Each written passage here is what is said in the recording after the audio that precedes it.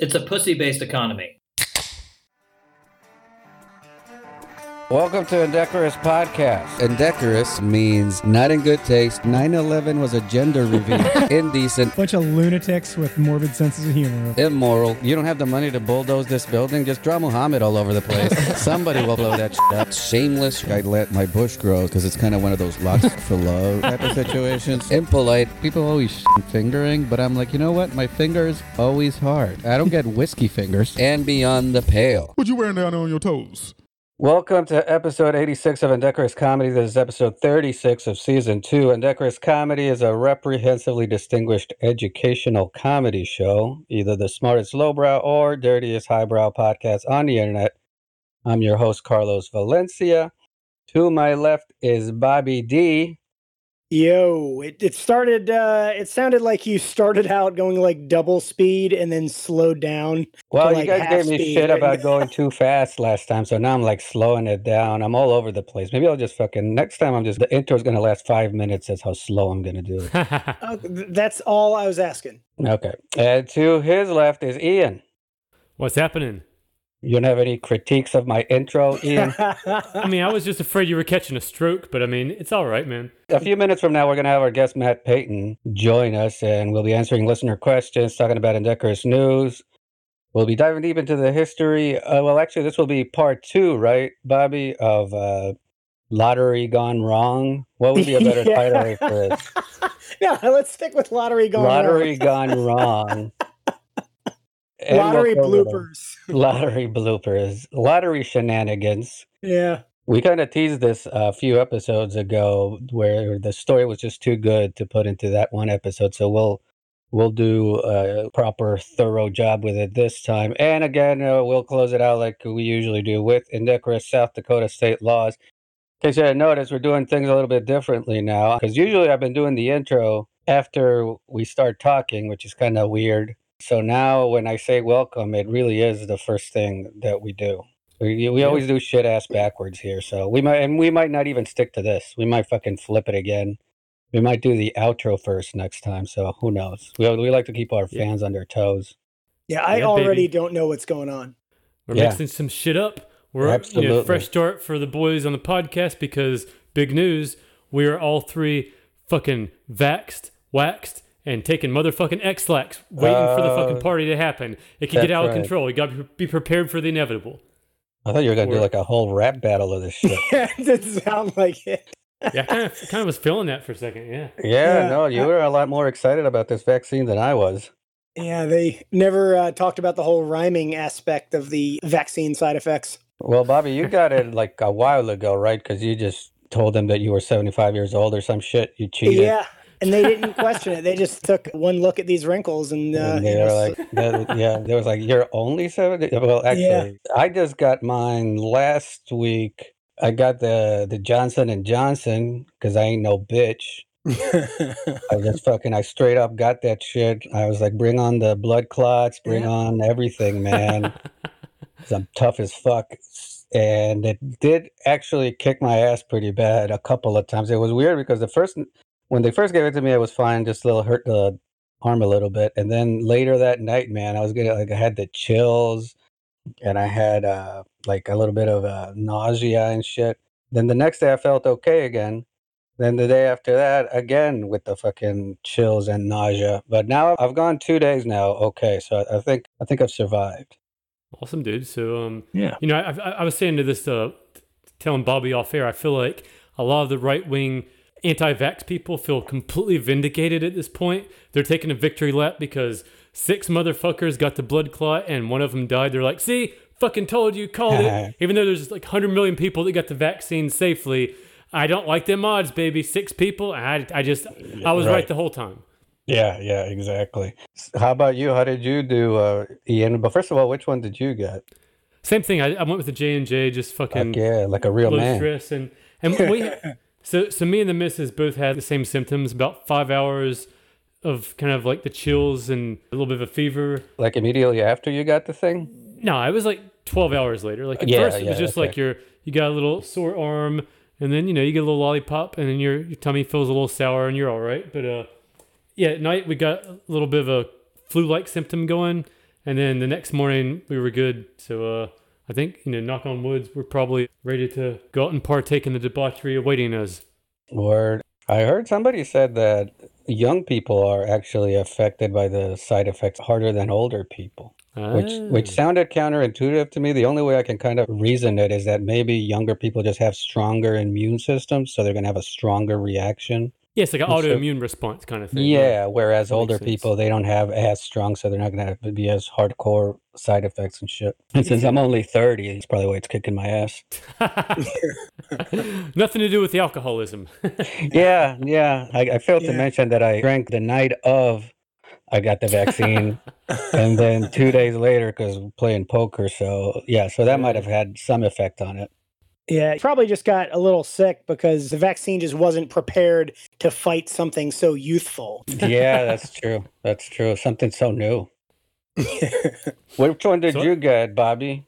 I got the pussy-ass Pfizer. Why, you can't get your dick hard or some shit?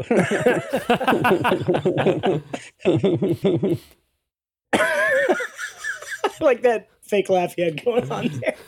Got him.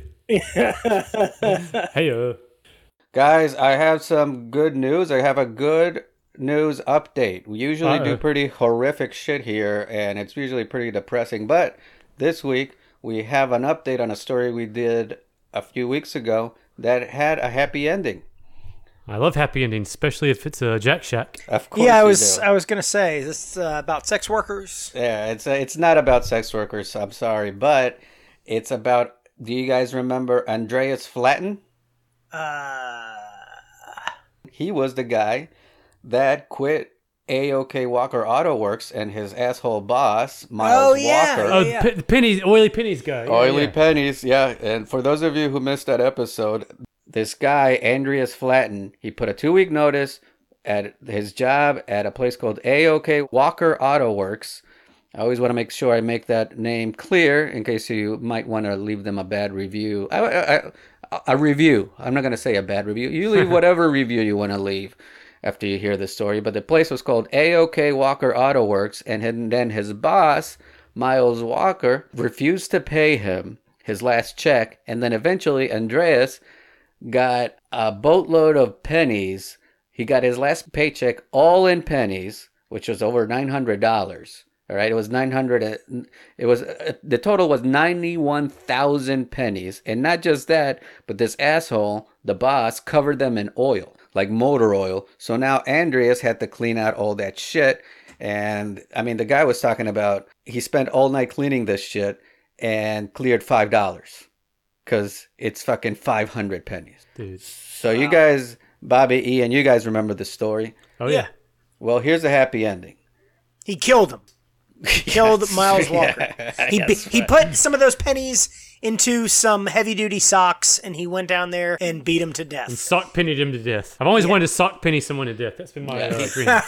He put them, all the pennies, in those little rolls and just sodomized Miles Walker to death. Just kept shoving them one after another. Oh, even better. Up his rectum until he was just clogged up enough and died of sepsis. And even though he had all the oil from the pennies, he did not use that oil to lubricate the penny roll when he sodomized the guy. Right, just for fucking... That's why he washed them. That's right. That's the only reason he cleaned them, is just so it would be as rough as possible on Miles Walker. That's in our indecorous utopia. That's what would have happened. But what actually happened was Coinstar stepped in, guys. And Ian, you of mentioned Coinstar. Yes. Well, you just wanted him to drop the fucking coins on the Coinstar machine and clog it with oil. But fuck those guys. They always take 10% service fee. Well, you still think fuck these guys? Well, here's what Coinstar did. They came out to Flatten's place. They took all the pennies and gave Flatten $1,000 in cash. Wow. They rounded it up because it was $910. They rounded it up to $1,000. They rounded up. Fuck yeah. And took all the pennies. You know, though, I mean, I do have to say, like, yeah, that's nice of them for him. But basically, they were able to get mentioned in the news. They were able to get free... a good PR stunt, yeah. Like, dude, they got for $100, right? Because they're keeping the pennies. Okay, so for $100, they got mentioned in a national news article that we are now talking about on a show. Yeah, and the publicity you get from us talking about it on the podcast, that's invaluable. You can't put a price on that. Yeah. You, dude. I mean, you can't, but, 90,000 minimum is what I would say. Basically. But beyond all that, I'm glad they did. I'm sure Andreas is not fucking complaining. I'm sure he's happy to be having that. And also, I also want to say this. They donated another $1,000 to a charity of Andreas's choice. So they donated an extra $1,000 to... So the Proud Boy has got an extra $1,000? That's crazy. Yeah, he said just donate it to AOK Walker Auto Works. And then so it all evens out to a little animal shelter. So I think that's cute. And this is the story as brought to you by Inside Edition. All right. Tens of thousands of pennies were weighing on Andreas Flatten's mind until help arrived. I was dreading, thinking that I'm going to have to go through hours and hours of cleaning this, and these guys have absolutely saved me. You see, after Andreas gave his 2 weeks' notice at work and asked for his final paycheck, a pile of 90,000 pennies showed up at his house. Probably $1,000 worth of pennies and a little love note covered in something. Don't know what it is, but it smells funny. Reports say it may have been a spiteful move by his former employer, who was upset that Andreas was quitting his job. A local reporter in Georgia asked the boss if this was his doing. I don't know if I did that or not. I don't really remember. It doesn't matter. You don't know? He got paid. That's all that matters. He's a weenie for even bringing it up. Andreas and his girlfriend started cleaning the pennies off, preparing to cash them in.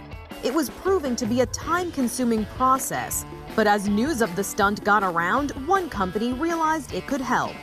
Both the oil and the weight are going to make it very difficult for Mr. Flatten to transport these coins. Coinstar showed up at Andreas's house, ready to cart the pennies off. Woo! All right. Which was easier said than done. They weren't even concerned about the oily substance that coated the coins. We'll take this directly to our processing partner, and it'll be cleaned and counted and wrapped and recirculated. Andreas got crisp, clean $100 bills, and most importantly, relief that this was all over. I'm just happy I don't have to go through and actually wash the pennies myself. That guy definitely looks like an Andreas. Yeah. Oh yeah. Oh yeah. He does look like an Andreas. He kind of, and because of that, I think that's why the boss felt so free to fuck with him. Yeah, he called him a weenie, and I was like, what does a man look like if he's being described as a weenie? Whatever you think, that's what the guy looks like. That's fair. But again, I agree with what Bobby said. Is like, yeah, Coinstar isn't doing this because they're good Samaritans. They're doing this because of the publicity they're gonna get out of it. But I'm pretty sure Andreas doesn't give a fuck. He's just definitely not. No, he's still made out. I call it happy ending just because it worked out. And you came. That's why you call it happy ending. Yeah, that's right. And I'm gonna fucking bury this sock in my backyard. I'm gonna have a semen tree pretty soon. It's time now to welcome our guest all the way from Los Angeles, California, Matt Payton, everybody. How you doing, Matt? I'm doing good. Thank you for having me. I'm very excited to be here. Yeah. Thank you for being here. Now, did I say that right? Matt Payton? That's right. I'm trying to think of other ways people have mispronounced it over my life, and is there any? None are coming to mind. Yeah. I was going to say, is there any other option? Yeah, I would be more surprised if there was anybody that was not. It's like, oh, they pronounced it with only one T one time. Right. I believe I have got Patton a few times. Oh, but that's pretty rare. Okay. Well, at least you're not getting Carlos Mencia, so I still win. No, I still do get that. I do a lot of those jokes. Oh, well, good for you, man. That's poetic justice, I think. Yeah. All right. We like to start the podcast with questions sent from our millions of listeners around the world. We accept all questions, but we rarely have an answer for any of them. The first question is always, where do I send questions? And that's indecorouscomedy@gmail.com or through social media. On our Facebook, Instagram @IndecorousComedy, Twitter @IndecorousPod, Patreon @themshits.com. Thank you, Bobby. Oh, yeah. Or you can go to patreon.com/IndecorousComedy. And how do you spell indecorous, Bobby? It's INDECOROUS. Perfect. Is that how you pronounce the title. I'm sorry. I thought this was the Indica podcast. I thought we were all going to vibe. This is, as long as you don't go on the Sativa podcast, we're all good. Oh, God. We're more of a fentanyl podcast, technically. Good. Sativarous podcast. First question comes from Aaron. This is a very basic question that I've heard asked before. Aaron asks, cake or pie? Cake or pie? And I remember, and correct me if I'm wrong here, you guys might know better, but I think Paul F. Tompkins did a bit about this years ago. Am I right? Do you guys remember this? That does sound vaguely familiar. I think it was either, I don't know why, but I always get Paul F. Tompkins confused with Dana Gould. And maybe it's just, I just think all white people similar. look alike. But, you know, it's kind of like a little bit there, right? But anyway, he went with cake because frosting. And I'll give it to you. Frosting is delicious. But I go with pie because pie is also delicious. But also, I think it can be nutritious because it's got fruits and shit. Because of the fruit. That's exactly why I'd go cake. Because too much fruit in the pie. All right, man. That's like you're just going like fucking fuck this shit. Exactly. How about you, Bobby? I think it depends. I mean, I like a nice apple or like chocolate pie or something, but fucking key lime can go fuck itself. You know? Okay, I'm leaving. Goodbye. There might be fighting words right there, Bobby. Those are fighting words. Yeah. Yeah, I forgot you guys are very citrus friendly on the West Coast. We are, yes. I have them on my eyes as we speak. How about you, Ian? How do you feel about this cake or pie schism? So I'm going pie on this one because no one's ever fucked a cake. I mean, can you imagine putting that shit in the microwave? I mean, you know, you can warm up a pie, you can fuck it, you can eat it. It's nice and warm. It's good to go. Do the same shit to a cake, and I mean, no one microwaves a cake. All right, I'll give you maybe nobody microwaved a cake, but I'll be surprised if nobody's ever fucked a cake, dude. Yeah. If it exists, it's been fucked, basically. If it's inanimate and it has some sort of hole or it can be penetrated somehow, some dude somewhere has tried to fuck it. So you're going, what, Rule 34 on this one? Well, I just think, yeah, sure, I'll go Rule 34 on that. But isn't that there's porn of everything? Isn't that Rule 34? Yes, if it exists, there has been a porn film made about it. Yeah, so I don't know. Well, you know what? Yeah, sure, I'll go with it as well. There's probably a fucking porn out there of people fucking cakes. There definitely has been funfetti found on someone's penis, and they've had to Google how to get it off. Yes, absolutely. That's probably one of the Yahoo answers that are going to be gone here in a few weeks. R.I.P. to a real one. Yep. I'm so bummed out about that fact, by the way. They're fucking killing one of the greatest documentations of stupidity that's ever existed. Yeah, we'll probably do a memorial on it at some point on the podcast. But all right, so that's, I think, your answer, Aaron. I say pie because of fruit. Matt says cake because fuck fruit. Yes. Ian says you can't fuck a cake. And Bobby is just all over the place. He just hates key lime pie. Yeah. Very well. Which is the most controversial thing I've ever heard on this show. It is, yeah. Well, they don't call us the Indica podcast for no reason. All right, our second question comes from Brian. If you could be reincarnated as any animal, what would it be and why? Call me crazy, but I'm going to go human again. No, come on. You can't do that. What? I don't see any advantages to even like being a bear. Bobby's like, look at me. Why would I want to be anything else? Yeah. When you've perfected it the first time, I don't see the need to, you know. Yeah. If it ain't broke, don't fix it. Yeah. See, well, okay. Then, Bobby, a gun to your head then, and you have to pick that's why I don't want to be an animal, because there might end up being a gun to my head. Well, I mean, you have good chances as a human being as well. Yeah, that's a good point. Yeah. This was the first thing that popped in my head, and I've had time to think of a better, funnier answer, but still I go back to fox. Okay, why fox? I feel like they have a real good, slender body. Yeah, like they just look good. Because I always like if I could come back as anything, I've always wanted to just live as a hot person for 2 days just to see what it would be like, and I feel like a fox is the hot person of the animal world. Yeah, I mean it's synonymous with the hot people. Yes. Fox. Yeah. Then they are voted most fuckable animals year after year. That's true. Yeah. How about you, Ian? Probably going pandas on this. Because pandas get the attention for not fornicating, they're notoriously bad at fucking, and they even let them watch panda porn to encourage them to fuck. So I think I'd bring some dignity to their game and put them back on the board finally. Oh, I thought you were going with they're bad at fucking, so I'd feel right at home. Yes. Then I'd look good. Yeah. There's a low bar. Yeah, that's another benefit. Yeah. I guess maybe, you know what? Now that I think of it, maybe I might go with sloth. Oh, that's good. Something that barely moves, and when it does move, it's very slow. And as far as I know, well, not that I've studied sloths, but I never hear about sloths having like a predator, right? I can't imagine they would have one because they would die every time, right? Right. Yeah. They can't outrun shit unless they're just like, yeah, fuck it, just eat me. But I kind of like that attitude too. Like, yeah, fuck it. You know, I've never been invited on a sloth hunt. Yeah, right. So there you go. Maybe that's the thing is like they're so easy to kill that it's not even a challenge for hunters or animals to be like, fuck it, just leave them alone. They're fucking slow as fuck. They're not hurting nobody. What if they were delicious this whole time? Good Lord, man. We've been missing out. Yeah. We need to start a boutique restaurant where we just serve sloth. Like, what if sloth made chicken look like dog shit? Yeah. And we just didn't know it this whole time. I think we need to find this out. Yeah. We need to find somebody that's willing to do. Here's the other part of it though. I don't know where are sloths? Where do you? Sure. I want to say Australia, but that's just my go-to to any animal that I think is weird.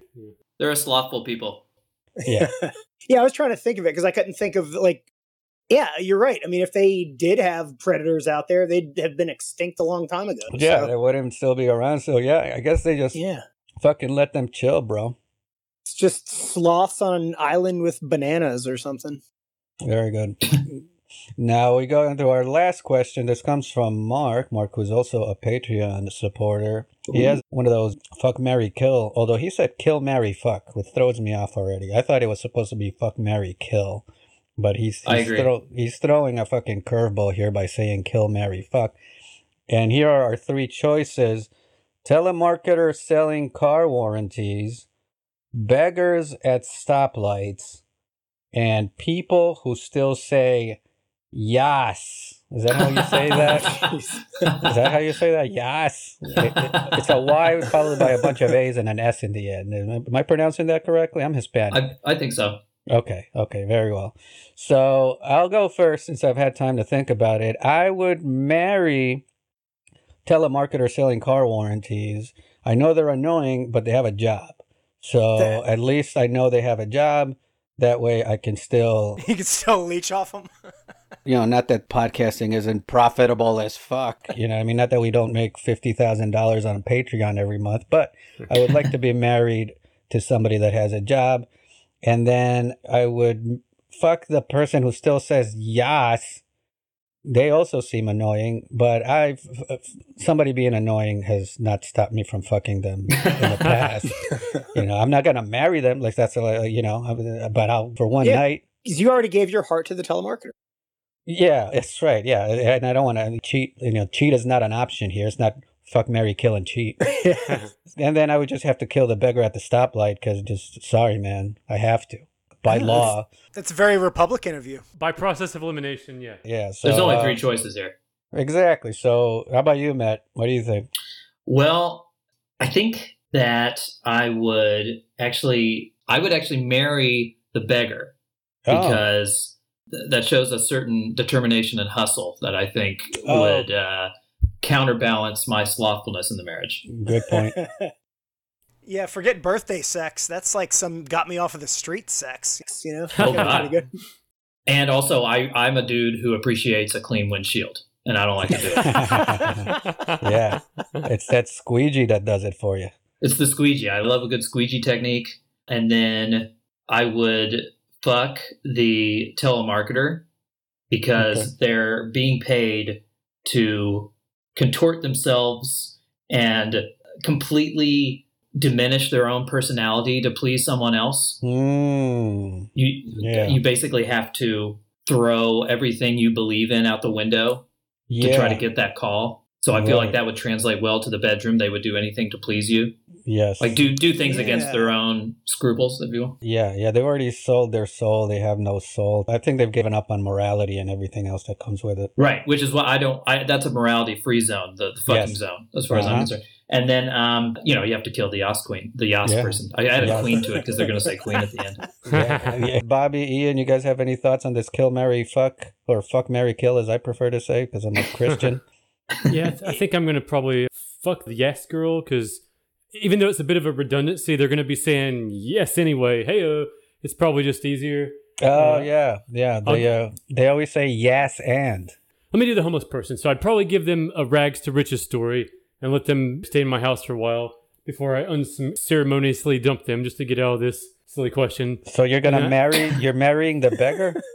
Yeah, I'm probably going to marry the beggar just for the irony. But it's more like a trading places type deal. Yeah, exactly. 'Cause, I think they'd probably be more appreciative.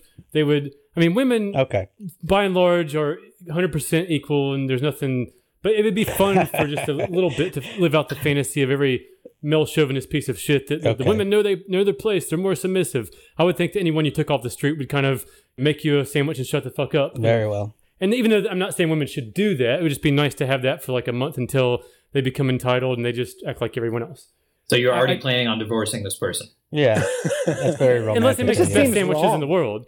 They might make an amazing pastrami sandwich, who knows? Right. And then I'd probably have to kill the telemarketer just because I personally get no less than 5 text messages or phone calls per week trying to sell me warranties. And it's ridiculous. It's like whack-a-mole. You block the number, you cuss them out, they just call from a different number. Okay, how about you, Bobby? I do believe you guys have run through all of the scenarios.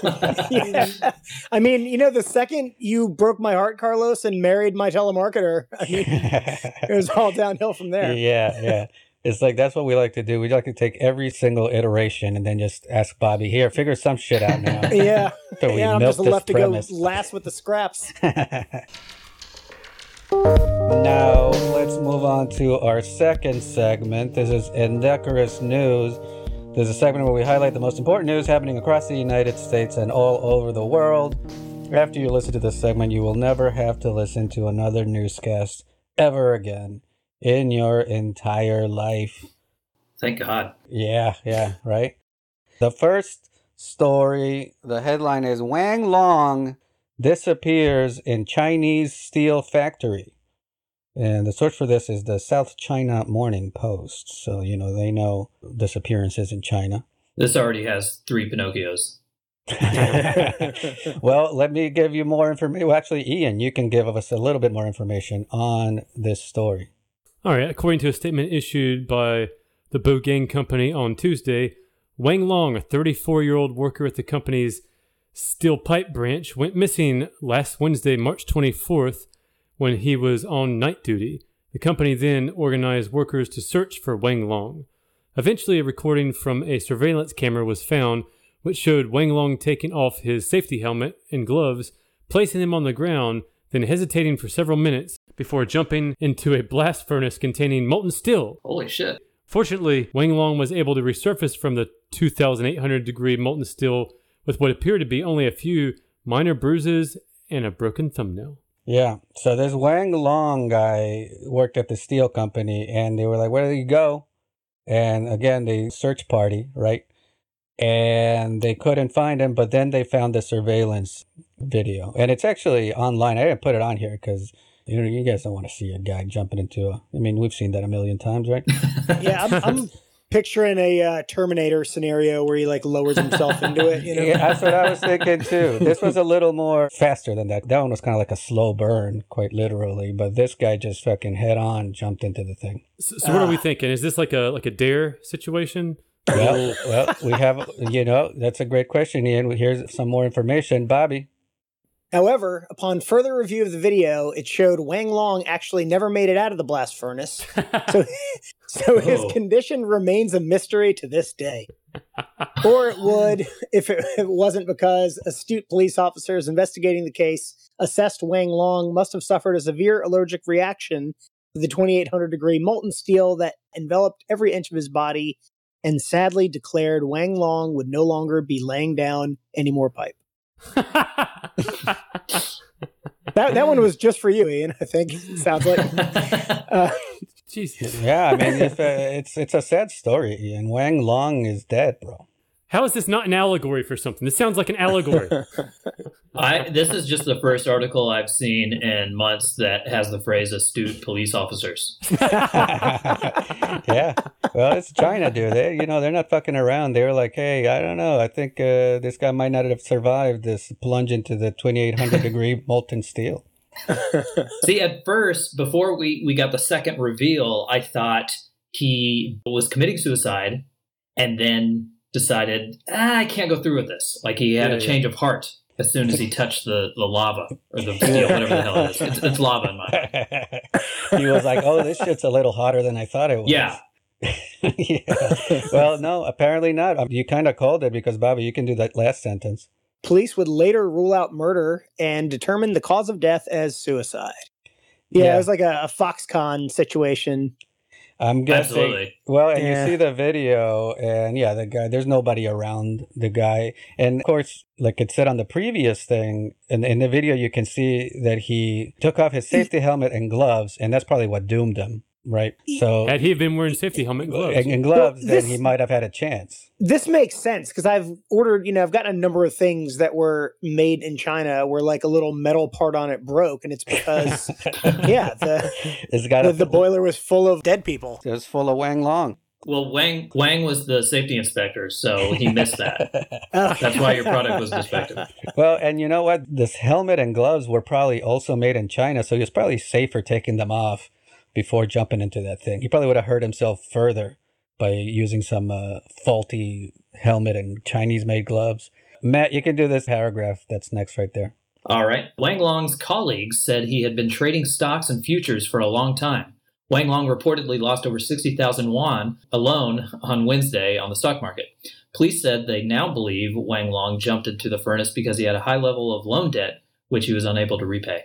Yeah. So there you go, Ian. See, you're the big stock guy here on the podcast, and see what happens? Yeah, dude, I mean, Chinese loan sharks are no fucking joke, bro. I mean, a furnace is a better fate than meeting one of those angry guys. Yeah, I get, or maybe he just thought there was a lot of money at the bottom of the furnace or something. It was like a fountain at a mall. Yeah, exactly. Yeah. He's like, I'll get these guys paid back. Yeah. Everything's going to be all right. There's going to be a lot of coinage down there. There's a lot of wishes that get made on this fucking blast furnace. Or he might have just been like an extreme introvert and just wanted to avoid conflict from the awkward conversation when they did a margin call and said, hey, bro, you're upside down in your position. You need to fucking pay up. So. Yeah, I knew you were going to do the margin call reference. You never miss a chance to make a margin call reference. It's so hell of awkward when people do margin call on you. It's like, do I really have to pay more? Golly, I didn't expect that. Yeah, stop it with the margin call. You're always pandering to the margin call demographic. It's a growing demo these days. Yeah, apparently so, yes. I'll close it out. In April of last year, a 47-year-old man took his own life by jumping from a high-rise building in a hospital in Putian of Fujian, which is probably a place somewhere in China. Police said in a statement that he had lost over 1 million yuan. What is it? Yuan? I call them China bucks. 1 million China bucks on the stock market. But we did not mention that story on this podcast because his name wasn't funny enough. Yeah, that was basically why I put this story on here. Is because the guy's name was Wang Long. Clever. You're such a jokester, Carlos. Yeah. I mean, it's no margin call joke, but it's still pretty good. Wang Long. So rest in peace, Wang Long. Because I want to show both sides of the story. Because most of the podcast is Ian just like stonks and whatever the fuck. And I'm like, no, there's a downside to this shit as well. Well, I mean, you've done a good job here. You've somewhat redeemed yourself from the way you trolled me on the algo trading episode. But I did not trade. That was fucking Bobby. But I will say this: on that episode, we had a guy that killed himself because he lost money on the stonks. But it turns out egg was on his face because he really didn't lose money. He just didn't know how to read his fucking Robinhood app. Apparently, thought he lost like $70,000 and he was fine. He just didn't know how to read his shit. Still killed himself anyway, making it all the more funny. Wasn't it like 700,000? Yeah, that's what it was. It's like 700,000. He thought he was upside down, and it turns out he was just misreading his shit. What is the exchange rate? How much is a million won? That's a great question. I remember 60,000 was something close to $10,000. 60,000 China bucks. Okay. $10,000. So if you can do the math of what that's in a million, I'm guessing in the hundred thousands of dollars. Yeah. Okay. That's jumping off a building worthy. Yeah, I guess. Yeah. Well, see, that's the other thing too. Jumping off a building worthy. But jumping into the fucking molten lava, that seems kind of extreme. So 60,000 yuan is 9,168 US dollars. Very precise, Bobby. He knows how to read the Robinhood app. Yeah, that's right. He's not killing himself. I can Google with the best of them, fellas. So rest in peace, Wang Long. We feel you. We hardly knew ye. We hardly knew you. Knew Yi was his brother. Oh. New Ye's on second. What? Come on now. All right. This next story, headline is Trump wax figure moved because people kept punching it in its stupid Trump face. The source for this is Huffington Post and the New York Times. And Bobby, you can tell us more about this. This would have also been fitting for the molten steel pit there. What do you mean? I don't know, actually. I thought you meant to throw the Trump figure into the pit. Because it'd be cool to see what his face looked like after. Okay. Yeah. And like how much better it looked. Yeah. So we've always had trouble with the presidential section because no matter what president it was, Bush, Obama, or Trump, they've all had people beat them. Clay Stewart told the San Antonio Express News. Stewart told the newspaper that the Trump figure was beaten badly enough to leave deep marks on its waxy face, necessitating its move to storage. Yeah. I mean, I can see this, but I guess I can also see why people get mad at it. Doesn't even matter which politician it is. They're going to get angry and do shit. But I don't remember ever hearing, well, I mean, not that I was fucking checking every single news story, but I don't remember hearing this as much with Obama or even Bush. You don't have Wax Museum Google Alerts set up? Yeah, that's right. Yeah. Oh, I got to hook you up. I don't get the notifications on my phone anymore. I'm a star member of Madame Tussauds. That's great. Yeah, man. It pays for itself after the 19th visit. You can just drive right on after a while. So I guess they left deep marks on its waxy face. Have any of you guys been actually to one of these places? Oh, yeah. Okay, so Ian, do they look solid or is it like wax like you'd have like a candle? Oh, they look legit. I mean, I think Madame Tussauds is one of the better ones. So I've been to a couple of them, and they look very lifelike. So I didn't even know there were like several ones. If you go to like Vegas or if you go to LA, there's tourist trappy areas. They have different companies competing in the wax figurine market. I think I saw some at the Rock and Roll Hall of Fame a long time ago. Yeah. Okay. Oh yeah, I was just there. They definitely had a wax Elvis. I think the original Elvis was made out of wax too, as well, right? Well, actually, that bananas. And bananas. I was just talking, and I was telling somebody this the other day. You guys tell me what you guys think. You know, like when you die, apparently you shit yourself. Yes, I've heard the rumor. Yeah. Yeah, and so it's just embarrassing because it's like, oh, look at this guy fucking shit himself because nobody knows if it happened before or after. Hopefully, they have enough knowledge about how the rectum works that they give you a break. But it made me reconsider the whole Elvis thing, dying on the toilet. That actually is the perfect place to die if you're going to it's almost the most dignified. Yeah, exactly. It made me rethink that whole story all over again because I was like, exactly. It's like, oh, there you go. You died on the toilet and you evacuated your bowels where they're supposed to. Yeah. It's like the only more respectful way to do it would be to do it right after you got out of the shower. And because you took a shit in the shower? Is that what you're trying to say here, Bobby? Exactly. Well, yeah, where do you guys do it? Yeah. So is there any other place? You pee in there, so what's the difference? Like that's where the hooker is, right? That's where else are you going to fucking shit? Matt, you can do this next little paragraph there. Alrighty. A figure of former President Barack Obama lost its ears 6 times, and former President George W. Bush's figure's nose was punched in, Stewart said. People are just aggressive about their political party, he commented. Yeah, and this is kind of why I was asking the question about what do they look like and how do they feel, because I'm wondering how much force is going into these attacks. Like, how hard would it be to punch in the nose of a wax figure. With Obama's ears, they were prominent enough that you could probably just hang off of them and then just break them. But fucking punching in a nose? Yeah, I don't know how malleable this wax is. I mean, if you think about candles, pretty stiff and dense. I mean, it doesn't seem like it'd be that easy to punch in, but I would like to think that somebody took a shoe to George W. Bush's face. You know? Yeah, it's like, try to duck this one, motherfucker. Yeah. Yeah, I'd like to think that they're hard, because I just want to think that this Trump figure got hit so many fucking times that it was like, all right, it's like usually they can take a beating, but after, we never seen this kind of savagery before Trump. Did it say also earlier it was Trump's nose as well? No, this one, it says... It was just his face. His figure was beaten badly enough to leave deep marks. That's right. I was wondering if they always went for the... You know how old Roman statues, all the penises are cut off? Oh, yeah. So I wonder if, like, the nose is the new, thing to deface. Is it the penis missing because it was offensive, or just because, like, the easiest thing to grab onto? That's what I assumed. Yeah. Or maybe it broke off in moving them. You're trying to stack them. Yeah. This is back whenever they didn't have a lot of dildos mass manufactured, so one lucky lady really had a happy birthday. Does David still have his dick? Does David, anybody know? I think so. I saw the real one. Wow, really? I should know that. Yeah, it did. Is this you just trying to be like no homo right now? It's like, I don't even look that way. Yeah, is he a guy? I don't know. Yeah, I'm so straight. I didn't even look at his dick. He has a dick? What? I didn't move past the eyelashes, all right? No matter what anyone tells you. Did not admire his figure.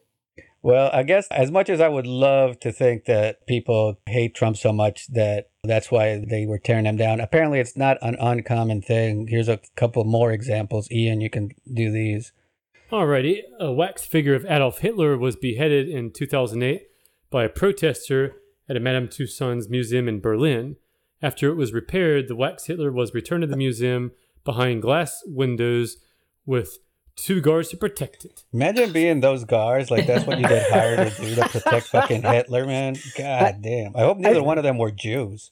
I think it'd be funny if somebody went about it from the other direction and it just had, like, lipstick all over it. Lipstick, like, kisses. That would be fun.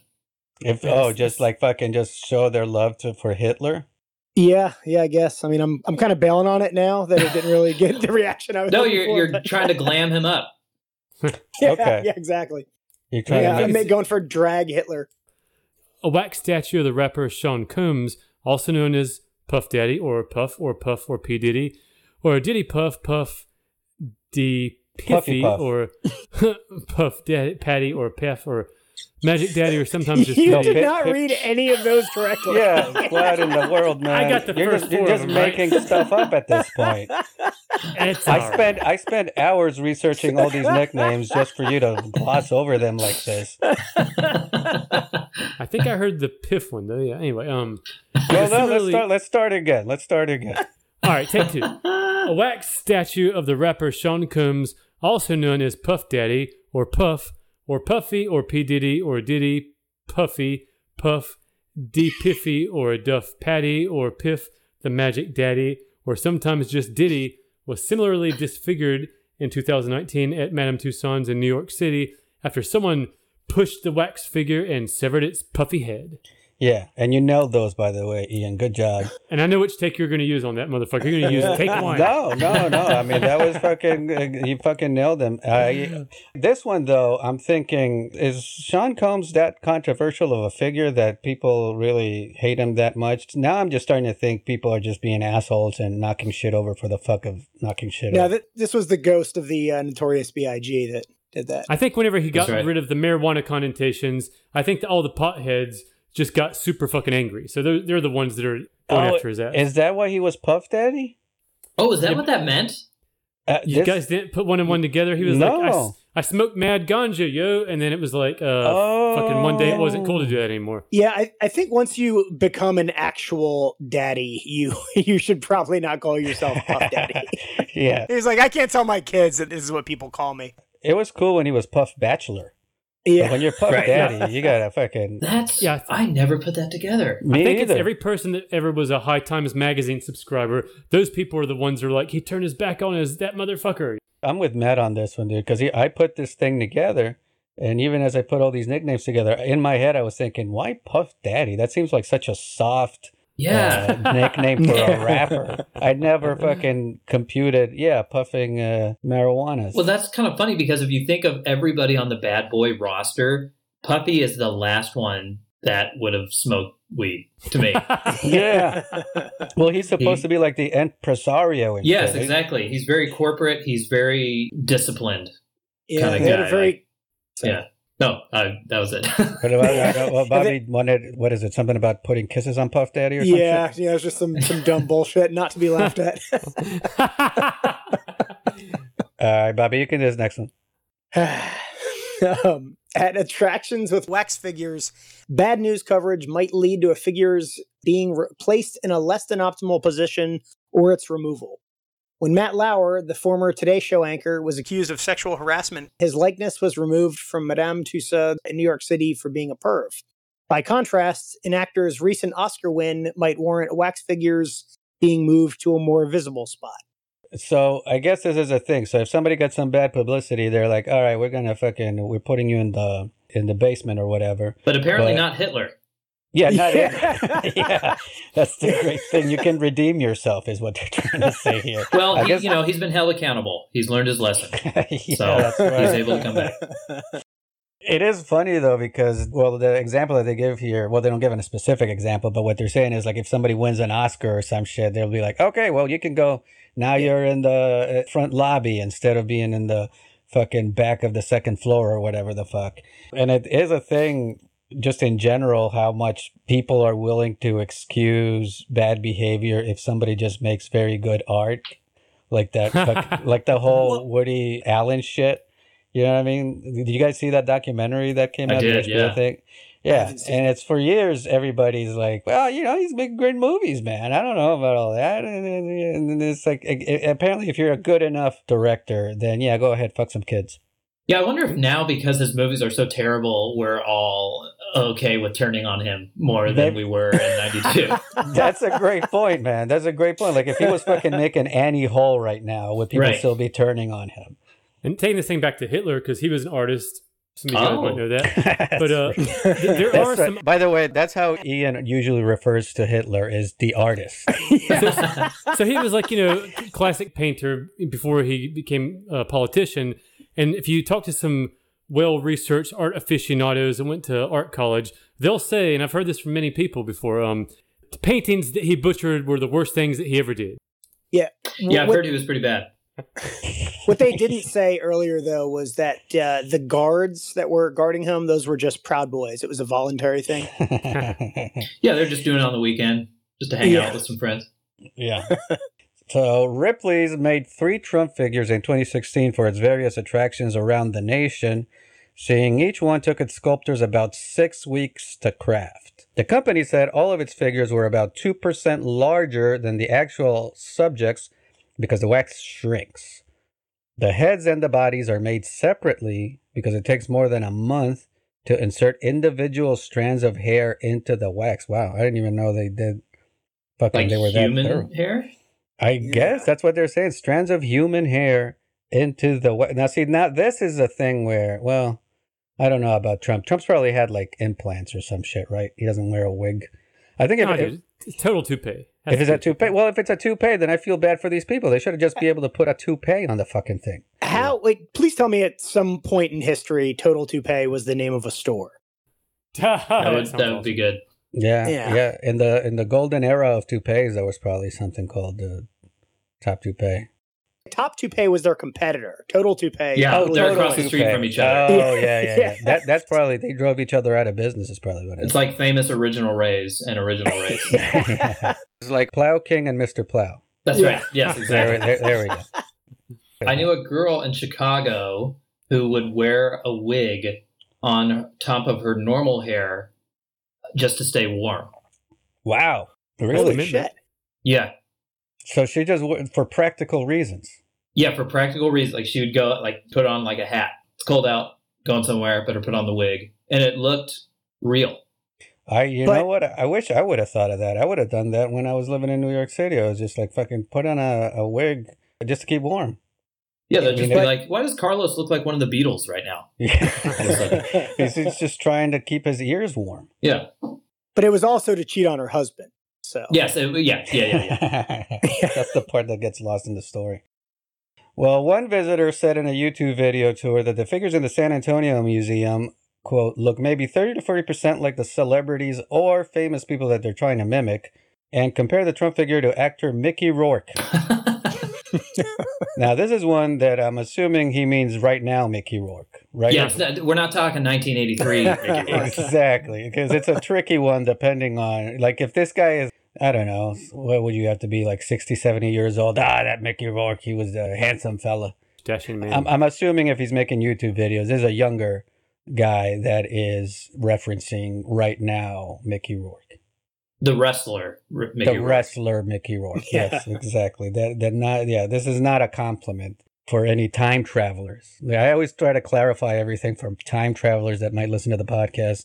Because, if somebody from, like you said, 1985 listens to the podcast, they'd be like, oh, wow, this Trump, he got very handsome in his latter years. Right.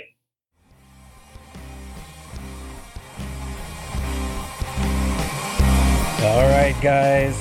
We're going on to our main segment of the night. This is Endekra's Deep Dive. We build this show as an educational comedy podcast. We often fall short of the latter, but we always deliver on the former. This week's Deep Dive was written by Bobby. This is part 2 about how winning the lottery can ruin your life. Yeah, actually, that sounds a lot better than whatever it is that I said, Bobby. So I'll give you that. I said, what was it, lottery gone wrong or something? Yeah, lottery gone wrong. Yeah, I'm way too influenced by reality shows, I guess. My bad lottery life gone bad or whatever. My 600-pound lottery. My 600-pound lottery, exactly. Tonight, we're going to talk about Jack Whitaker, the winner of the nation's largest Powerball jackpot at the time. Thanks to help from April Witt at the Washington Post. I'm assuming April Witt is just chick you're fucking? Oh, yeah. Yeah, totally. Okay. So thank you for this chick that's fucking Bobby for telling him about the story. And then, Ian, you can start us off, dude. All right. Shortly before Xmas in 2002, Jack Whitaker bought a Powerball lottery ticket at his favorite local gas station, the C&L Super Serve. He got bacon biscuits there so often that he was very friendly with Brenda the Biscuit Lady, who would start his regular order when she spotted him at the pump. Despite working all her life, Brenda had little to show for it and didn't own a car or home. Oh, that's very sad. She's Brenda the Biscuit Lady. It's Christmas. It's tugging at the heartstrings here. Yeah, this is very. I can tell this is always Bobby's style. Is he? What is it? Pluck at the heartstrings? Is that what? He's a writer for Hallmark. He does those Christmas movies on that channel. Okay, that's right. This reads like the opening chapter of a children's book. Don't go digging through my credits. I have your IMDb up right now. It's very Dickensian, this first Brenda the Biscuit Lady. Already Brenda the Biscuit Lady, because listeners can't see this, but the whole thing is in quotes. It's Brenda the Biscuit Lady. Like, this is what everybody called her, is Brenda the Biscuit Lady. It was Brenda the Biscuit Bitch, but, I didn't want to. But you're more woke. Yeah. She was having a good day. I enjoy bacon biscuits as much as the next guy, but I'm not going to buy them from a street urchin. Well, Bobby, tell us a little bit more. I mean, let me get my Kleenex first. Jack, on the other hand, had built a pretty nice life for himself and his family through years of hard work that eventually led to him owning a water and sewer pipelaying company with his brother that employed more than 100 people. Oh, that's a callback, because remember that is a callback, yes. Long Wang or whatever the fuck that guy's name? Yeah. All right, it's a theme. Yep. On Christmas night, Jewel, his wife of nearly 40 years, woke him up excitedly to let him know his ticket had matched 4 of the 5 winning numbers. He went back to sleep, stoked that his $1 investment should be good for at least $100,000. Imagine being able to go back to sleep after you just won $100,000. Yeah. It's like, oh, that's nice. Back to my dream about my fingernails. That's how you can tell that he didn't really need to win this lottery in the first place. He was already a successful business owner. He's like, $100,000. I'm gonna get some shut eye. He's already married to Jewel, for God's sake. He's already won the lottery, as far as I'm concerned. She is a beauty. She is Yes. And when what time period are we talking about here, Bobby? What years? 2002. But 2002. Oh yeah, Jewel. That's prime Jewel. Well, he was divorced from Ruby, his first wife. So. Oh, really? He just went through all the precious metals. Yeah, and then he's going to hook up with a stripper named Diamond. I'm thinking Brenda might get into this game too, as well. Spoiler alert! Whoa, hey, spoiler alert, guys! The Let's not getting ahead of ourselves. Later. But yeah, it is funny that this guy, he's just like, oh, I want 100,000. That's cool. He didn't even check the numbers. Like Jewel had to check the numbers, and this is when she was like busy with her recording career too. Yeah, she probably just came from TRL or something. Right, right. And then he was exactly Carson Daly.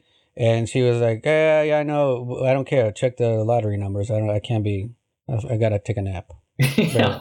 I don't know about you guys. I don't even cash in tickets for less than 100,000. Yeah, that's true. Not worth going to the bank. You have to fill out 20 forms. All right, Matt, you can do this next paragraph. All right. When he woke up the next day at 4:30 a.m., as he always did, he put on the news and heard to his surprise that the 314 million winning Powerball ticket had been sold at the CNL Super Serve, where he always stopped for gas, and Brenda's Biscuits. What are the odds of both the winning ticket and my 4 out of 5 ticket were sold at the same place? When the winning numbers flashed on the screen, Jack realized last night's broadcast had been wrong. He had matched on all 5 numbers. Wait, the broadcast was wrong? It wasn't Jewel's fault. It was the broadcast that was wrong?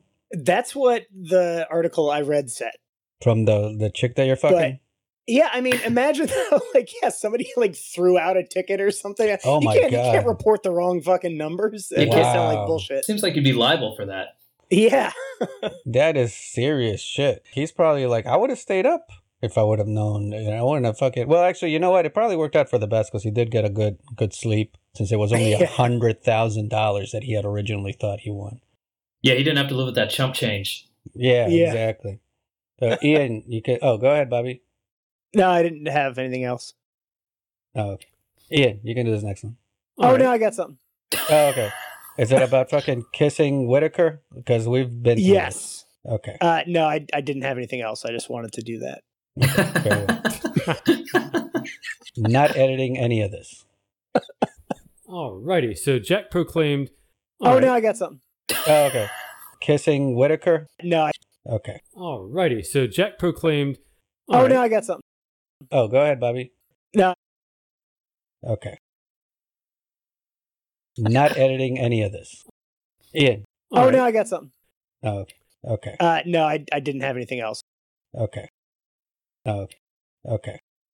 So, Ian. No, I got something. Oh, okay. Is it about fucking kissing Whitaker? Because we've been... Yes. Okay. No, I didn't have anything else. I just wanted to do that.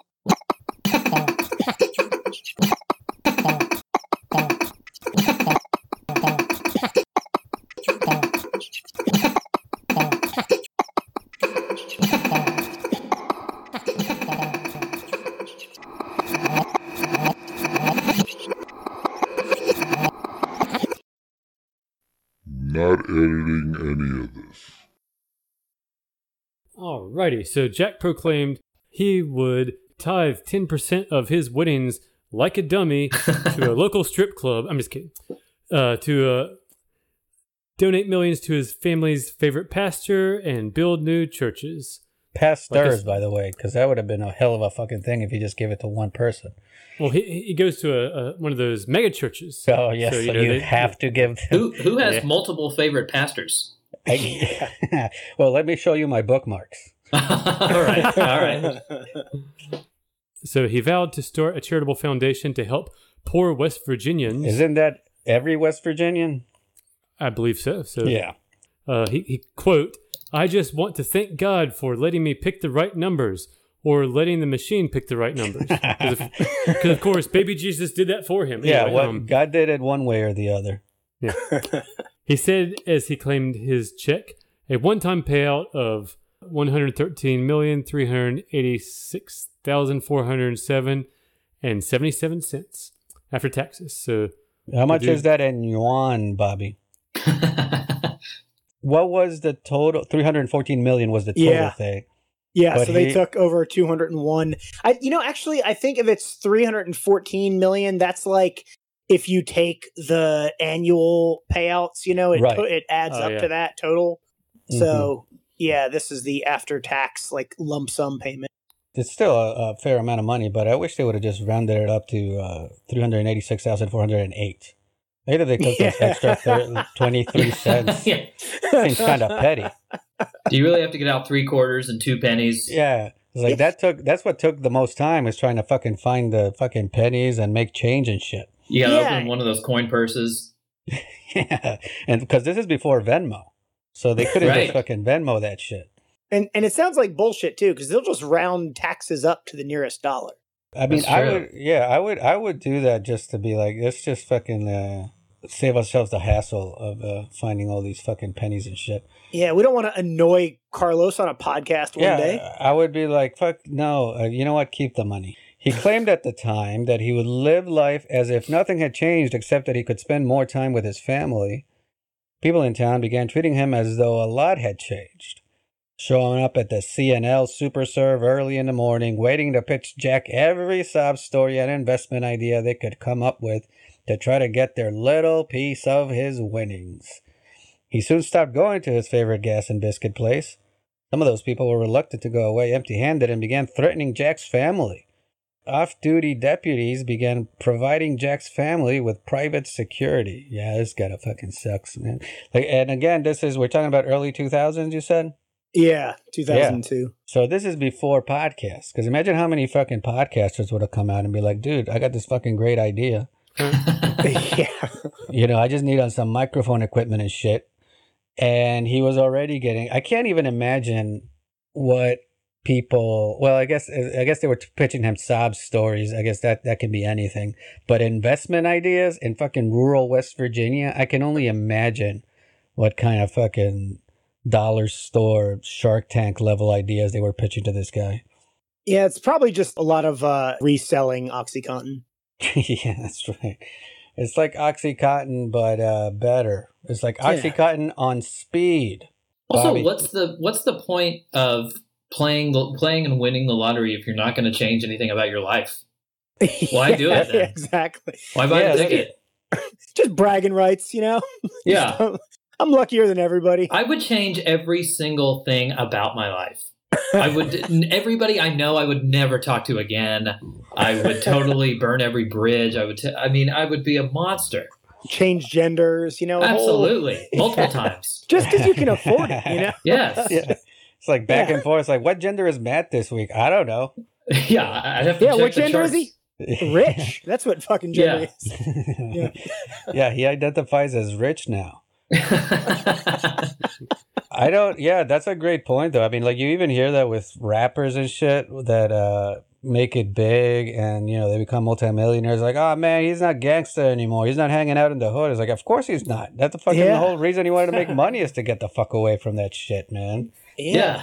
He's got fucking private security. He's not, pulling guns out in the street. Yeah, why is he not risking his life every day? Now that I would make a wax figure of myself and then hire private security to guard it. Yeah, exactly. All right, Bobby, get his next one.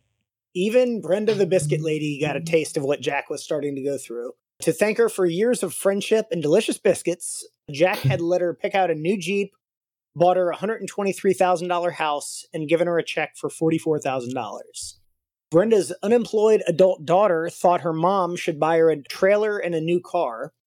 Other relatives demanded their piece of Brenda's good fortune, to the point that she and one of her sisters stopped talking. And despite getting a very generous, close to $200,000 from Jack, people were treating her as though she were also a multimillionaire. Goddamn, so he ruined her life as well. It's like trickle down misery. Yeah, that's right. Which is basically what trickle-down economics is. Yeah. Wow. Yeah, that's when we did the part 1 of this thing, it was another one. There's so many things that you don't even take into account when shit like this happens. And one of them, when we did the part 1, was if anybody owes you money, they're like, well, you don't need me to pay you back anymore, right? Yeah, exactly. Yeah. Mm-hmm. And then, so that's one thing I had never thought about. And then this, like, where even if you're generous to somebody else, now they're going to be fucking faced with people fucking wanting them to give them money and shit.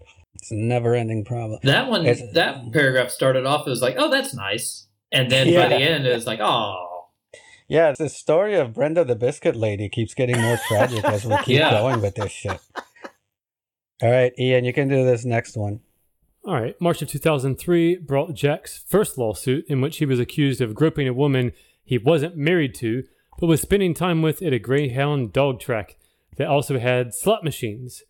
Jack started staying out at night and frequenting the Pink Pony, a local strip club he had first visited on New Year's Eve to celebrate his win. And by the way, you could have probably left the local strip club thing out, right? Like, what other venue would it be called the Pink Pony? You know that's not an appropriate name for any, unless you're just literally selling ponies that you've dyed pink.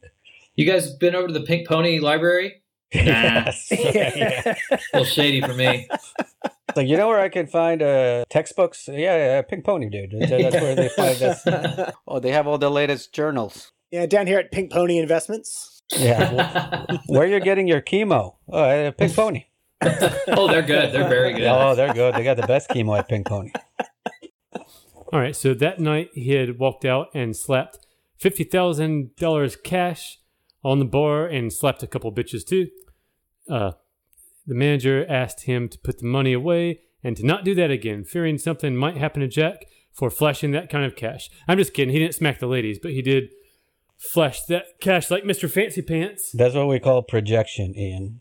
Yeah, I'm overly editorializing the narration here, but You're just saying, so he was trying to be Mr. Big Dick, walking around with cash, and this is how people get got. Yeah, well, that is stupid to be flashing around $50,000 cash. I don't know if $50,000 cash though, even if it's $100 bills, that's a lot. That's a big fucking chunk, right? Yeah. Did you bring a briefcase in there?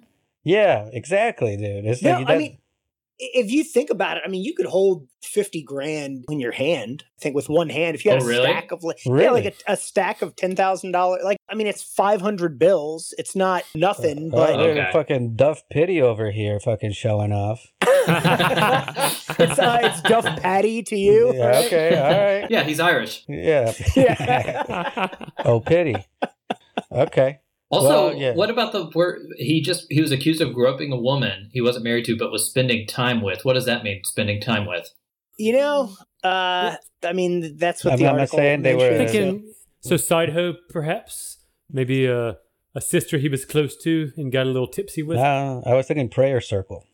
I mean, West Virginia, it could be a lady of the night or sister with benefits. Probably sister with benefits. Okay.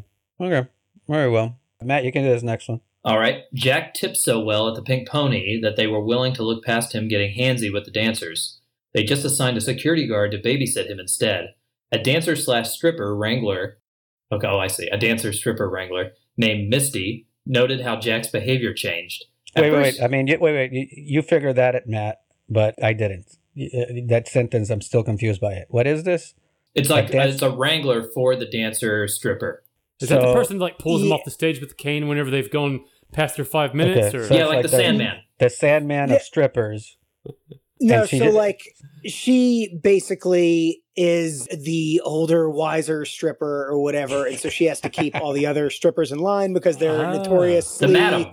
Yeah, exactly. The madam. There you go. There you go. Okay, because it was weird that her name was also a stripper name, but she's just she is a stripper too. Yeah, I mean, you don't start at stripper wrangler. You know, you got like a boss fight of strippers. It's like a head stripper.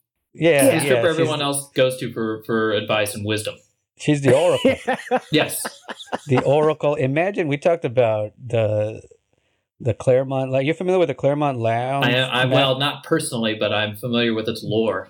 Exactly. So it's a strip club in Atlanta where every stripper is old as fuck. Imagine the fucking oracle of the Claremont Lounge, dude.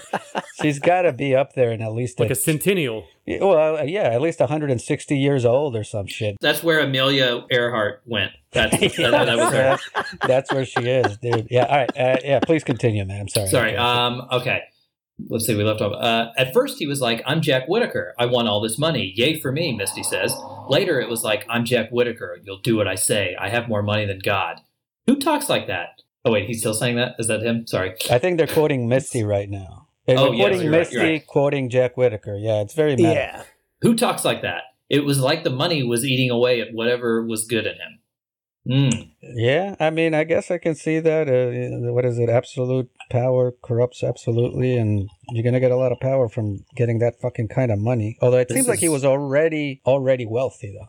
Yeah, I mean, he was already a business owner. He was a business tyrant. The thing is, I've said this before. The theme of this podcast sometimes seems to be that nobody gets to be a billionaire without being an asshole, and this kind of proves it. Like, this dude was wealthy enough, like he was good, like, and he seemed to be living a comfortable enough life. But once it got to that point where you got that much fucking money, everything starts going to shit. Plus, the guy starts turning into a shithead too.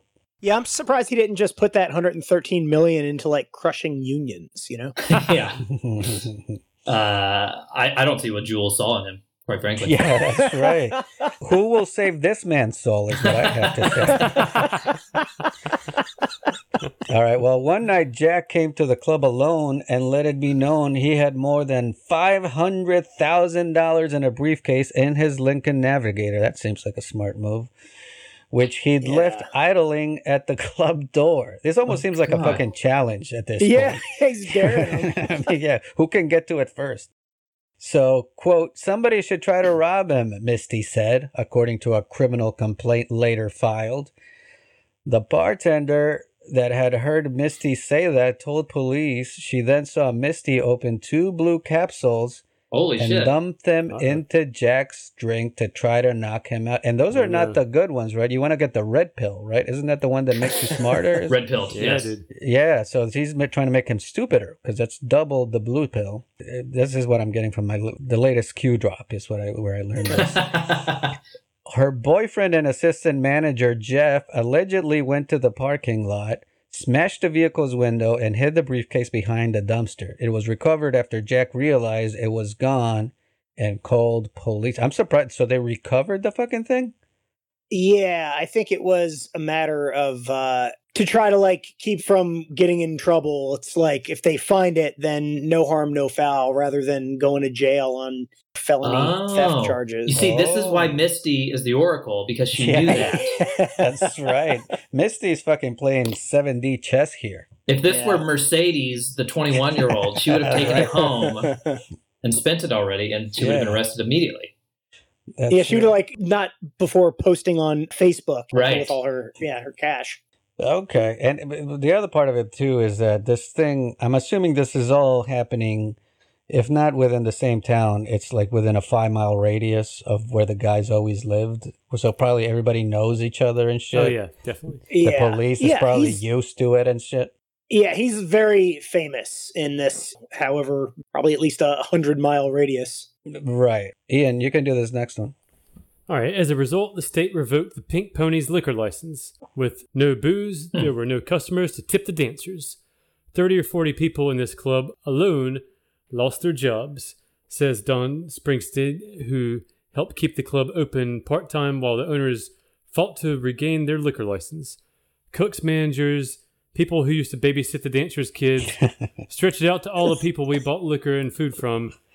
It hasn't just affected the Pink Pony. It's ruined dozens of our lives in the whole fucking city. So again, this is another thing that I hadn't considered. Yeah, if a strip club shuts down, nobody ever thinks about all the people that have to babysit the dancers' kids. Yeah, nobody thinks of the cocaine dealers, you know? Yeah, the tertiary effects of a fucking rural strip club shutting down. It's like that's the economic boom of the whole place. You've got the tertiary economics around strip clubs. I think we hit on the tertiary economics of strip clubs. Wasn't that an Alan Greenspan book? I believe it was. It's a pussy-based economy out there. That's what a lot of people don't realize. All right, Bobby, you can do this next one. One of Brenda's new neighbors in the home Jack bought her began distributing flyers that said her boyfriend was on probation for a sex offense involving a minor. Ooh. She knew all about it and had long since accepted it. We all make mistakes, was how she looked at it. This woman really is a saint. Yeah, right? Because this was the part of the thing where I was reading that, I was like, oh, so you did kind of have it coming then, I guess. But neighbors started running inside when they saw her. They made comments about how hard they had worked to afford a house in the neighborhood and how Brenda had just had one handed to her. She sold the house and moved away. I probably would have rejected the money in the first place if I had known then what I know now, she says. It seems like money brings out the ugly in people. Yeah. Again, this is one of those where it seems like these are not the kind of people that live very ambitious lives. It's the kind of, you hear the story of like, hey, you know, that you're born in one place and you never make it 5 miles outside of whatever town that you were born in, sort of thing. Yeah. So I guess that's why, because my first reaction to this shit is like, move, go somewhere the fuck away. You know, don't stay in this goddamn town. But who's going to make the biscuits, Carlos? Yeah, that's right. I forget about the biscuit economy. There's all kinds of fucking economic repercussions to these fucking lottery winnings. But yeah, you think, and it's a very simple answer that it's oversimplified, really. It's like, I think this too when I hear about people like homosexuals being discriminated living in rural Missouri. I'm like, well, don't fucking live in rural Missouri. You know what I mean? Don't live in rural Mississippi. Don't live in these fucking backward ass places. But it's easier said than done. So I guess, yeah, I mean, some people's mentality is just like, well, what else am I going to do? And this is how you end up with these fucking things, dude.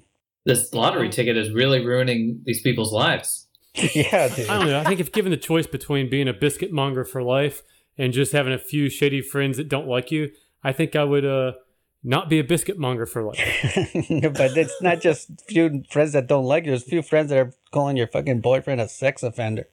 And just because he is doesn't mean they should go run around doing that. That's right. Yes. Not your business anyway. Yeah. Brenda sees the good in people. It's like that man can still be president of the United States. Well, was he making Annie Hall at the time? I need to know the timeline. It's early 2000s, so I guess not. Yeah. So Jack's Powerball fame was proving rough on his granddaughter Brandy, because God knows it wasn't rough enough on everybody else. Dude, real quick though, just between Misty and Brandy, this is just a town full of stripper names. Yeah, Definitely. everything is. And we were talking about ruby earlier and all the precious metals. Yeah, platinum. Platinum, yeah, palladium. We're getting to cadmium soon. Does this town have an Edith, for God's sakes? Yeah. Can we have one? Where's Edith? Gertrude when you need her? Yeah. Can I get a Louise in the chat? Yeah. And then his granddaughter, Lithium Ion. With kids her age only interested in her money, she had lost almost all her friends. This is Brandy. Concerned about security, they had pulled her out of public high school. She began doing drugs to escape the feeling of isolation. Quote, Brandy became a crackhead, if you want to know the truth, says J.C. Shaver, who saw her smoke, quote, a lot of crack. Big rocks of crack. Brandy started buying boys gifts, and Jack would pay some of them $500 a day just to drive her around. When Jack had $100,000 stolen out of his Lincoln Navigator, it looked like an inside job, and 3 of Brandy's friends ended up in prison for theft. And again, this is another one. Why do you have $100,000 in your Lincoln Navigator?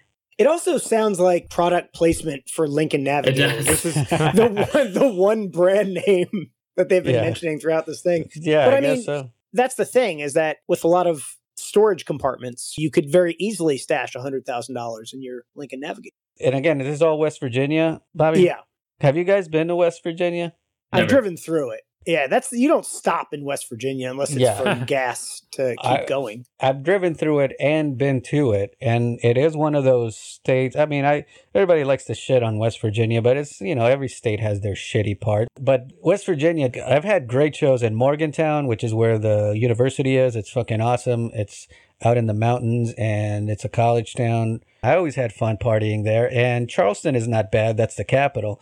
But once you get outside of those two, dude, it's fucking, you're in the middle of nowhere. Like, I've done gigs in rural West Virginia where it takes forever to get there because there's no interstate crossing. You got to get off the interstate and then go up mountain roads where it's like, it's barely wide enough for one car. So if there's another car coming the other way, you're kind of fucked. Oh, wow. Oh, wow. It gets rough out there. But I do the gig, and I'm always, in my head, I'm always thinking like, all right, well, we're doing this gig. We're all just here together for this show. But eventually, everybody goes back to where they really live, right? And no, the people that are at that show actually live in these towns. And for the life of me, I can't figure it out. Like, why would you stay in places like this. But it's just that some people have that mentality where it's, I don't know if it's just ingrained in them because their parents have done it for decades. But the first thing that I think of when I get to towns like this, I'm like, how the fuck do I get out of this town? So when you think about somebody winning this much money, I would think like, okay, wouldn't that be the first thing you want to do? Just fucking, sure, get that Lincoln Navigator so you can drive your fucking ass outside of West Virginia. Also, Brandy's life just mirrors a child actor's. Yeah. Yeah, no shit. It had the same effect. Yeah. Very true. Yeah, that's right. This is like a child, but you never get to meet Mickey Rourke. I kind of wonder, I mean, their mom and dad are there. Why would you leave town, Carlos?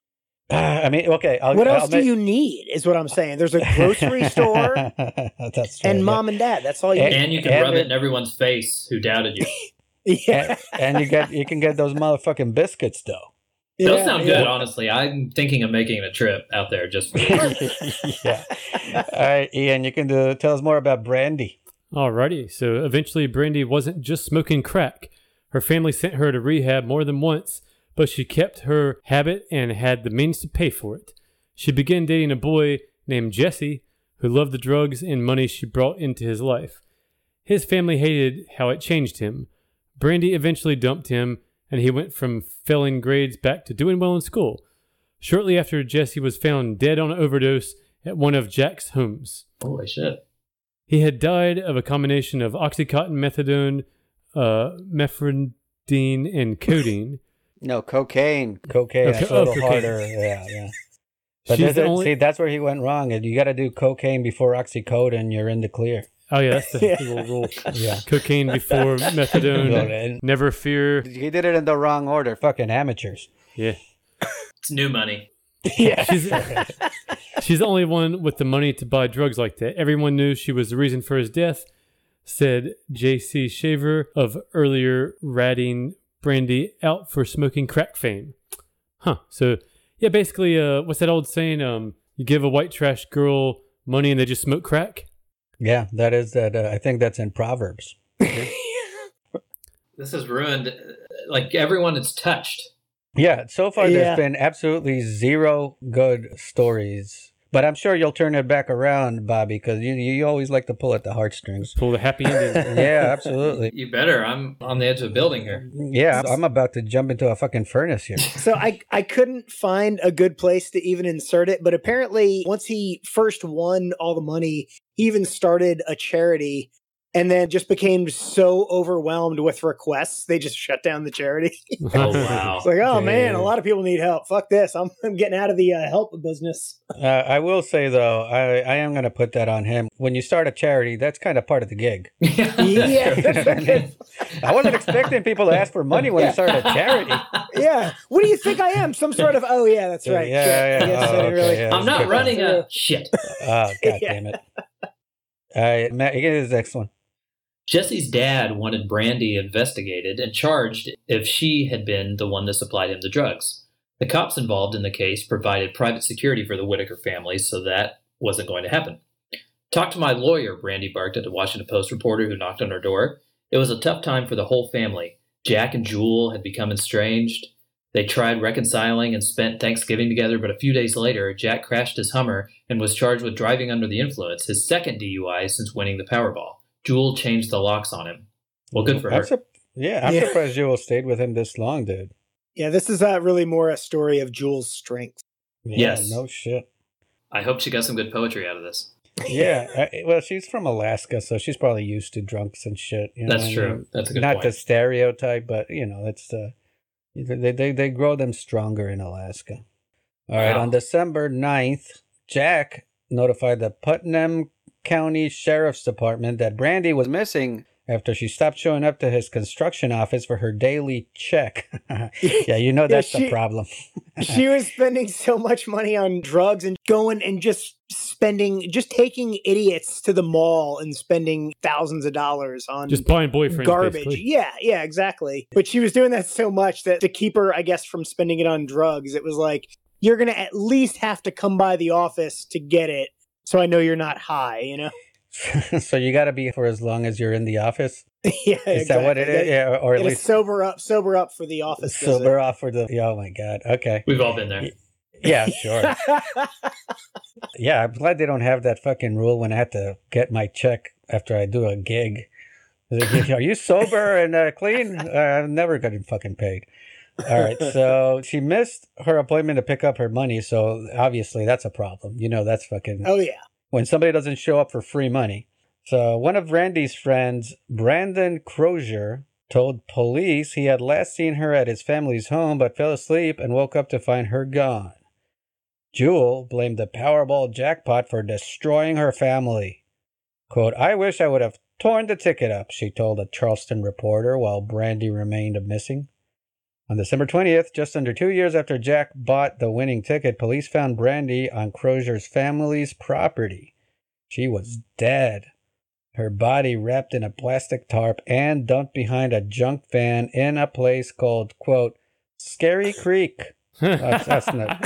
Yeah, I wonder if that did they have that name before or after they dumped that. Was this like a Halloween-related prank here, where it's just Halloween gone wrong? That's just wrong. You don't dump a person's body in Scary Creek. Yeah, I'm not too crazy about victim blaming, but yeah, you're hanging around Scary Creek. I mean, yeah, so that's why it's called. That's on you. She should have been hanging around All Angels Go to Heaven Quarry. Yeah, right.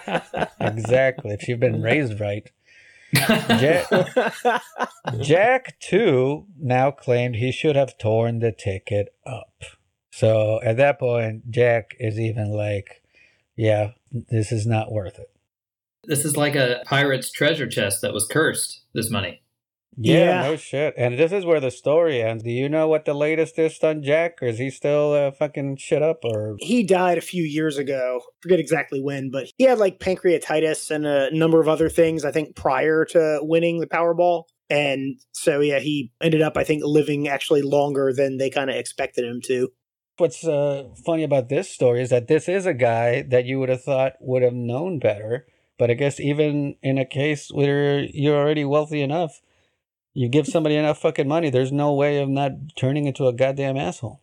It seemed like the money in this case also turned him dumber. He seemed to get dumber throughout the story and sloppier. Maybe I'm trying to like put into any reason into this. Like I'm trying to be like, well, now he had enough money to be drunk all the time. But it seems like he had that money before. Like he could have been getting drunk all the time before as well. And then, I don't know. Yeah, it really changes your relationship with, you could just have any inanimate object that you want, but every single human relationship is going to be changed and in a lot of cases ruined. That's why I hope this podcast is never successful. I think we've got luck on our side, my friend. All right, guys, we're going to move on to our last segment of the podcast, Indecorous Laws. Every week or whenever we feel like it, we highlight some of the oddest laws in different states of the USA. Most of these were real laws, at least at some point. Some of them have since been repealed and others are sadly still on the books. One of them may be unverified. This week we're doing South Dakota. Ian, you can do this first law. All right. In Huron, South Dakota, it is unlawful to call static that interferes with TV or radio broadcast between 7 a.m. and 11 p.m. So how would one do this? Is this like they can rub their cashmere sweater against like a balloon or something like that? I mean, yeah, I mean, that might be all it takes to fucking interfere with broadcasts in South Dakota, to be honest. Well, Huron, I don't know where Huron is in South Dakota, but yeah, maybe that's enough. If you just fucking rub your socks on the carpet, that's going to fucking interrupt the evening news. What's on the evening news in South Dakota? Yeah, exactly. That's the other thing, is like you're not going to miss anything anyway. The cow fell over again. Yeah. Somebody hit a moose or some shit. It's like, I mean, but here's the other part is like, at least they're kind of flexible about it. 7 a.m. to 11 p.m. So between 11 p.m. and 7 a.m., like all night. That's when the party starts. That's right. Go wild. Mine all the Bitcoin you want. Exactly. Bobby, you can do this next one. Right. In 1917, the legislature of South Dakota passed an act for the prevention of the procreation of idiots, imbeciles, and feeble-minded persons. The aim of this legislation was to allow for the legal sterilization of undesirable people living in the state home for the feeble-minded. This legislation made it the responsibility of the superintendent of the Home for the Feeble-Minded to assess the mental and physical conditions of patients and decide whether they should be sterilized. Yeah, Wow. It's, to be honest with you, a lot of states had laws like this back in the early 1900s or late 1800s. Yeah, there was a lot of like eugenics programs exactly out there, yeah. But the reason I put this one in there is that like I found it so crazy that they actually had an established, and this is like, it's in quotes because that's exactly what it was called, the State Home for the Feeble-Minded. Like that was an actual establishment set up by the legislature of South Dakota. Seems like a chill place to hang out. Yeah. Yeah, like who books that? You got to know somebody. Yeah, you gotta be recommended by a couple of guys that have already done the state for the Feeble-Minded. So that's the place where you can raw dog the ladies and have no repercussions. Because yeah, hotels in Sioux Falls are required by law to furnish their rooms with twin beds only. There should be a minimum of 2 feet between the beds, and it is illegal for a couple to make love on the floor between the beds. What? It's Jizz Valley right there, man. Yeah, no kidding. Who would touch that floor?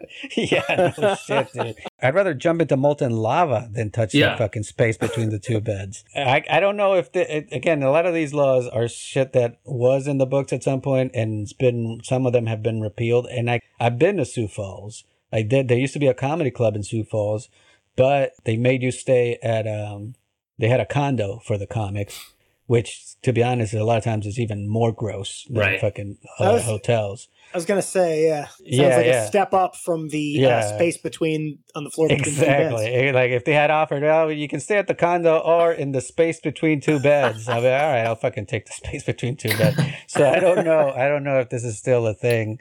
But it sounds like one of those stupid fucking, like you hear sitcoms in the 50s, the married couples couldn't sleep in the same bed type of shit. There's a contradiction here, though, because it says there should be a minimum of 2 feet between the beds, but it is illegal for a couple to make love on the floor between them. So wouldn't the solution to be push the two beds together so they can make love where it belongs, not on the floor? Wait, but there should be a minimum of 2 feet between the beds, so you can't put them together, right? Yeah, because you can't. So you have to fuck on the little bed, basically.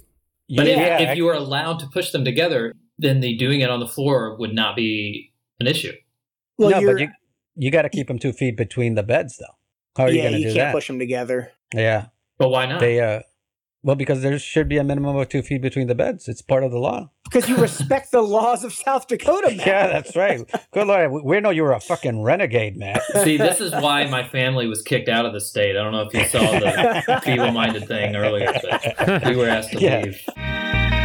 All right, guys, that is the podcast. Matt, thanks so much for doing the podcast, man. Thanks for having me. Absolutely, dude. Yeah, thanks, man. Thrilled to do it.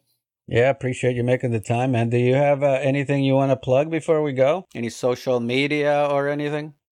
On Twitter, I'm at Peyton Matting. Peyton Matting? Yes. Can you spell that for the folks at home? PaytonMatting. All right.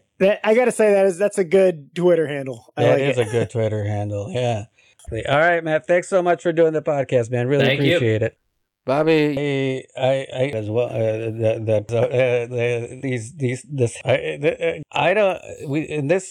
You got any last words?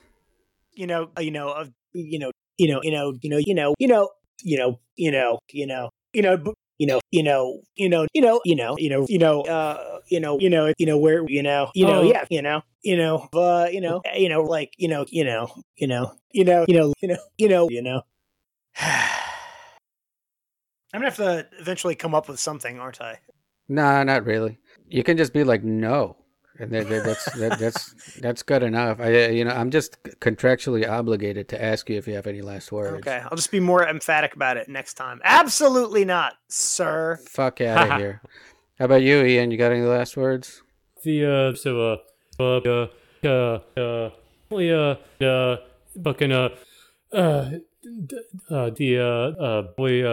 So if I ever have a granddaughter that I don't like, and I hope that she dies of crack cocaine related mystery death, I think that I'm going to start playing the lottery. I think I've got some tips. Yeah. I'm going to find myself my very own personal Brenda the Biscuit Lady. And yeah. That sounds like a case of lottery gone right for you. That's right. To put it in Valencia terms. As long as I can get rid of this unwanted, unborn granddaughter I don't have in an indecorous way, then I'm happy. All right, guys. Well, that's been our podcast. Thank you so much for listening. If you want to support us online through the internets, you can go to themshits.com or patreon.com/indecorouscomedy. That's a lot more boring. Just go to themshits.com. We have all kinds of tiers, 1, 3, 10, 20. We should add a fucking $10,000 tier just for the fuck of it. Just for the fuckers that won the lottery. Yeah, exactly. Yeah. If you won the lottery and you want to make sure that it doesn't ruin your life, just send us all that. We'll make sure it doesn't ruin your life. We'll make sure you don't have a granddaughter that goes on a crack cocaine binge. Exactly, and we'll do it for, I guess you can call it for free. For your donation, we're going to fucking save your life. See you next week. Walk your cat. Walk your cat. Walk your cat.